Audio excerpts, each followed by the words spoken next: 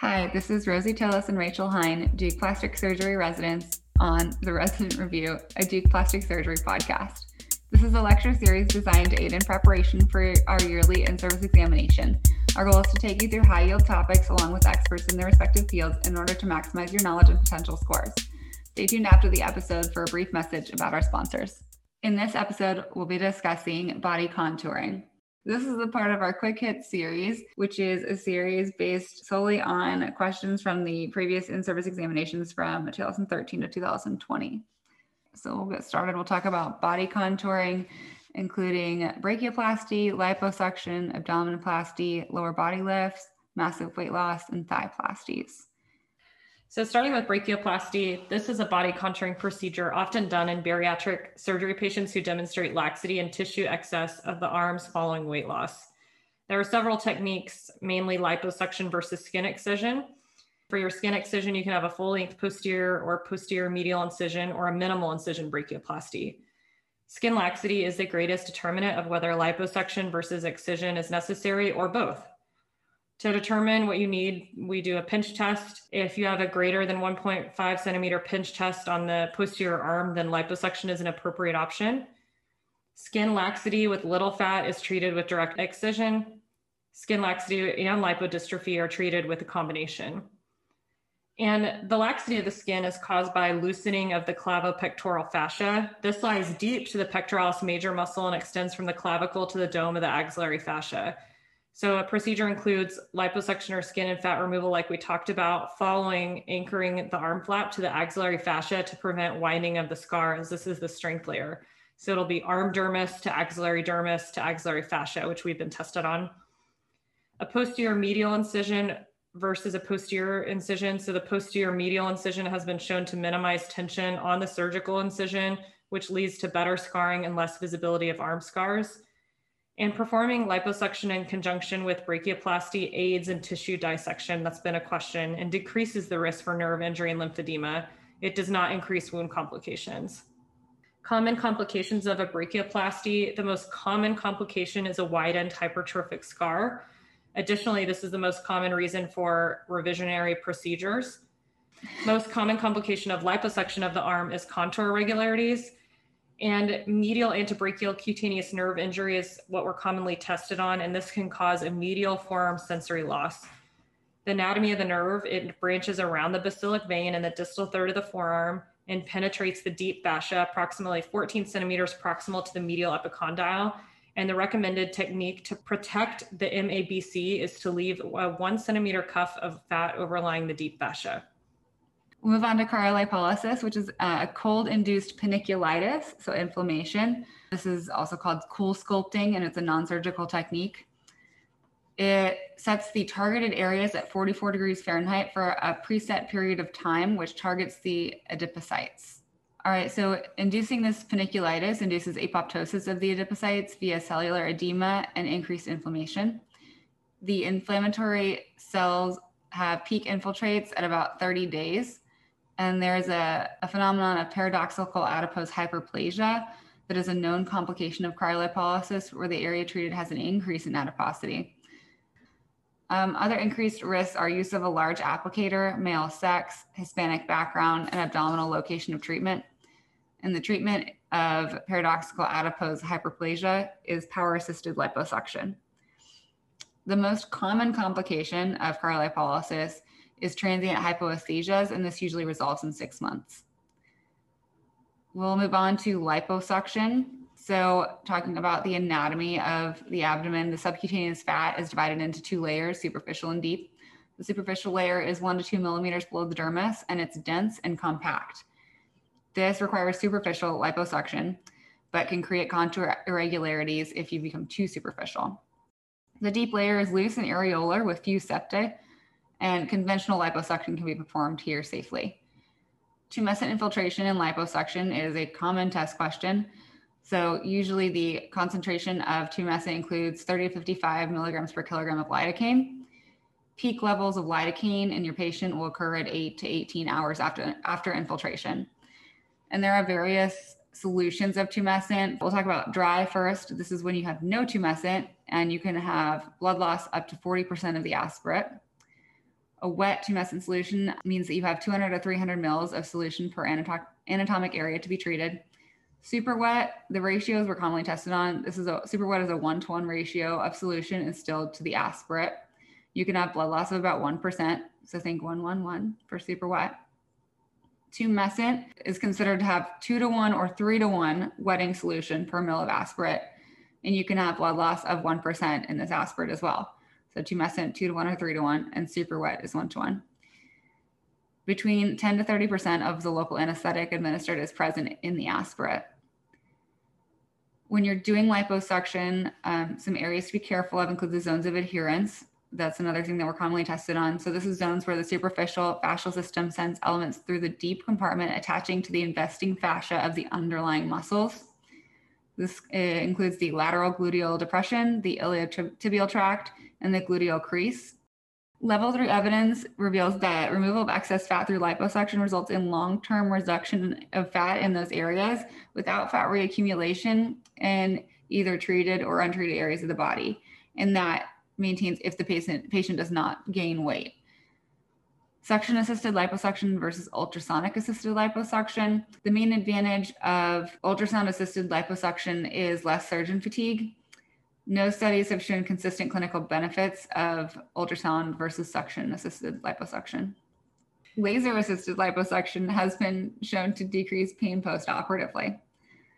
A large volume of aspirate includes over 5 liters, and you would want to consider these patients for overnight observation because you removed so much fluid from them. Complications, we've talked about a few of liposuction, but the one that we're commonly tested on is lidocaine toxicity. Early findings include perioral numbness, tinnitus, metallic taste, anxiety, muscle twitching, and seizures. Cardiovascular findings can include tachycardia and hypertension that can progress to ventricular arrhythmias and ultimately asystole. Treatment of lidocaine toxicity includes ACLS and administration of a bolus of 20% lipid emulsion. So lidocaine toxicity, lipid emulsion, and get them in the hospital so you can monitor them. Fat embolism is another complication of liposuction. It's rare, but it presents with 3 classical symptoms: respiratory distress, cerebral dysfunction, so an alteration in mental status, and a petechial rash. Typically, this happens at around 24 to 72 hours after surgery. The most common cause of death in suction lipectomy is venous thromboembolism.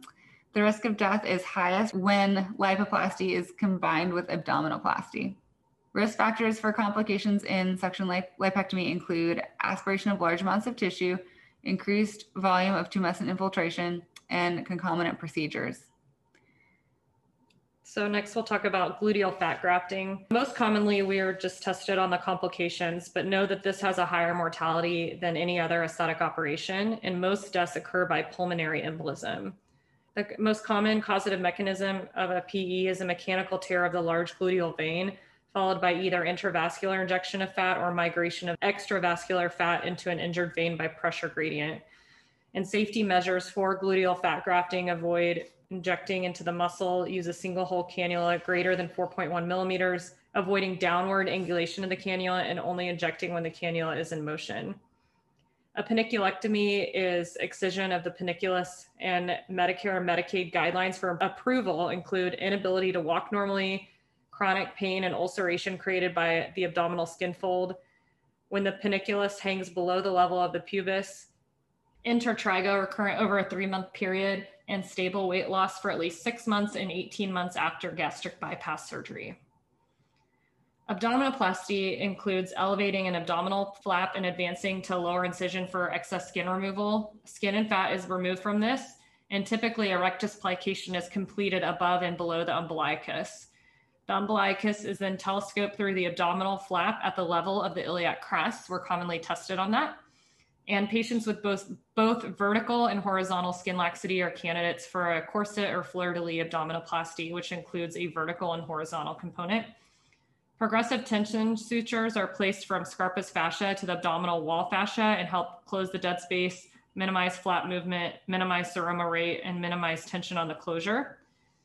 And another common method for decreasing tension of the skin closure if it is tight is you can close the native umbilical skin by opening up in the vertical direction, and that's sometimes used for closure. Zones of abdominoplasty. So zone 1 is the mid-abdomen, and this is supplied by the deep inferior epigastric perforators. Number 2 is the lower abdomen supplied by the external iliac, and 3 is the lateral abdomen supplied by the intercostals. To note, you can perform intra-abdominal surgeries plus an abdominoplasty safely, and we have been tested on that. Innervation of the abdominal wall includes the anterior cutaneous branches of the 6 through 12 intercostal nerves, and these are severed when you're undermining the abdominal flap. Other nerves at risk include the iliohypogastric, ilioinguinal, and like I said, the intercostal nerves. The genitofemoral nerve courses deep to the abdominal wall and pierces the fascia below the inguinal ligament. Thus, it is spared or not at risk during an abdominoplasty, and we have been asked about that. The TAP, or a transversus abdominal plane block, this blocks the intercostal nerves that course between the transversus and the internal abdominal oblique muscles, and you can block to provide pain control.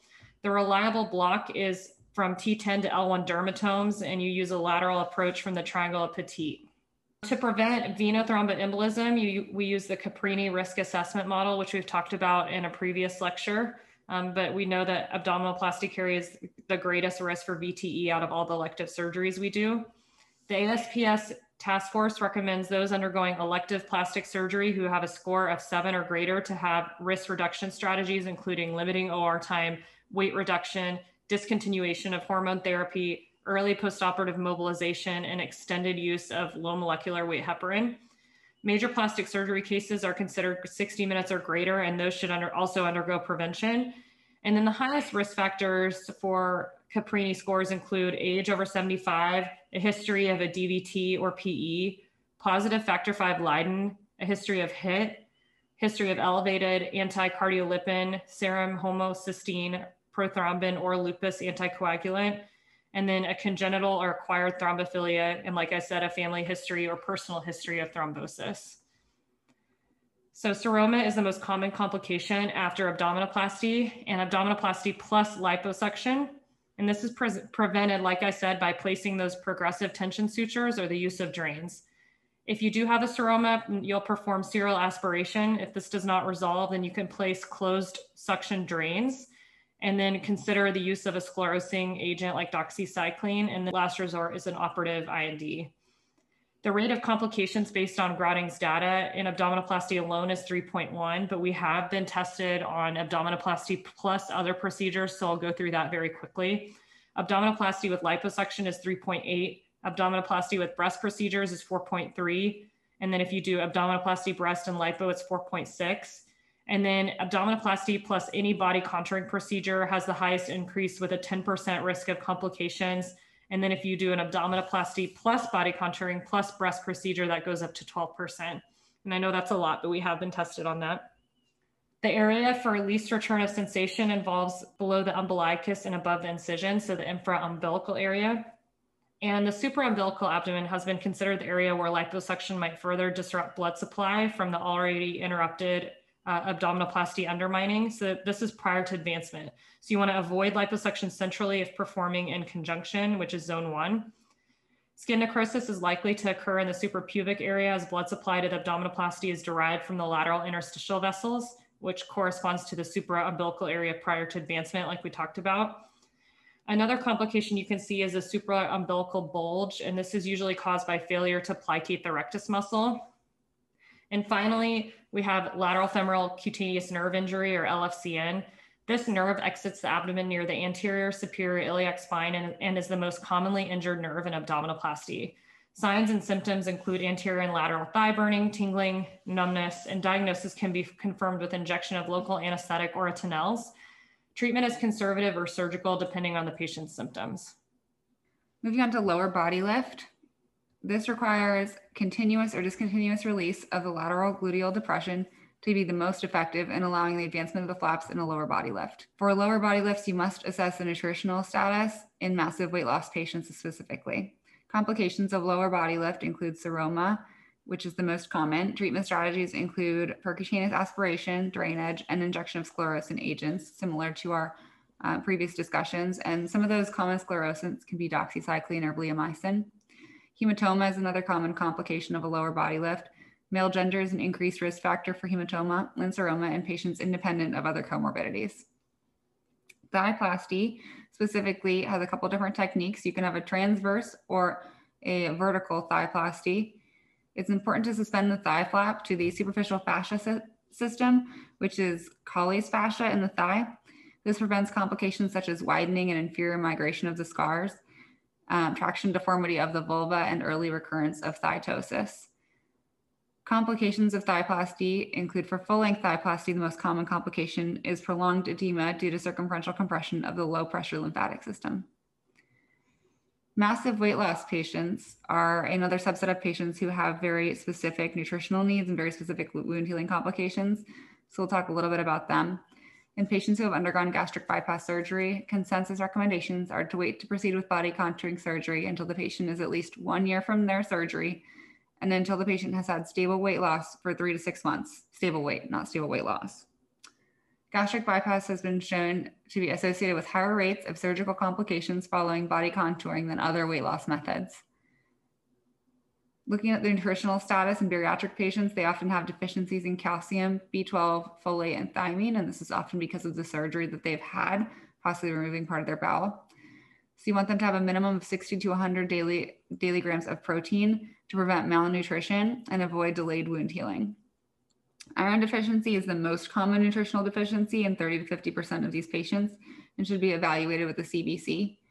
Thiamine or B1 deficiency can present as postoperative confusion, like Wernicke's encephalopathy, if you can dig up some step 1 knowledge. The most common complication following body contouring for post-massive weight loss patients is seromas.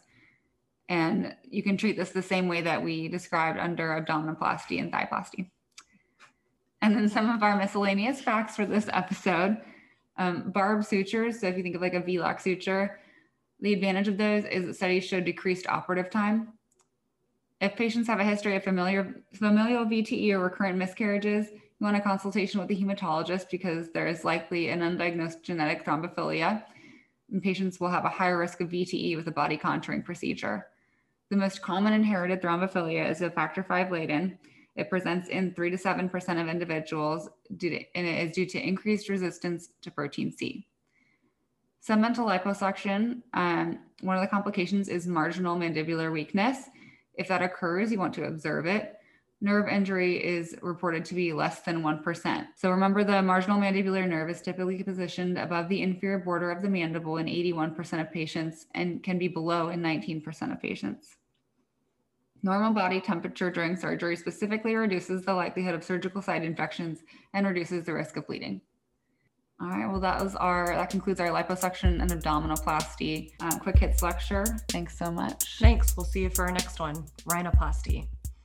We would like to thank Allergan for their continued support of our podcast. Allergan Aesthetics is now a part of AbbVie, an international leader in many different therapeutic categories. Many of the topics and therapies we discuss on our podcast are provided by Allergan. They continue to be a leader in the fields of breast reconstruction, abdominal wall reconstruction, medical aesthetics, and much more.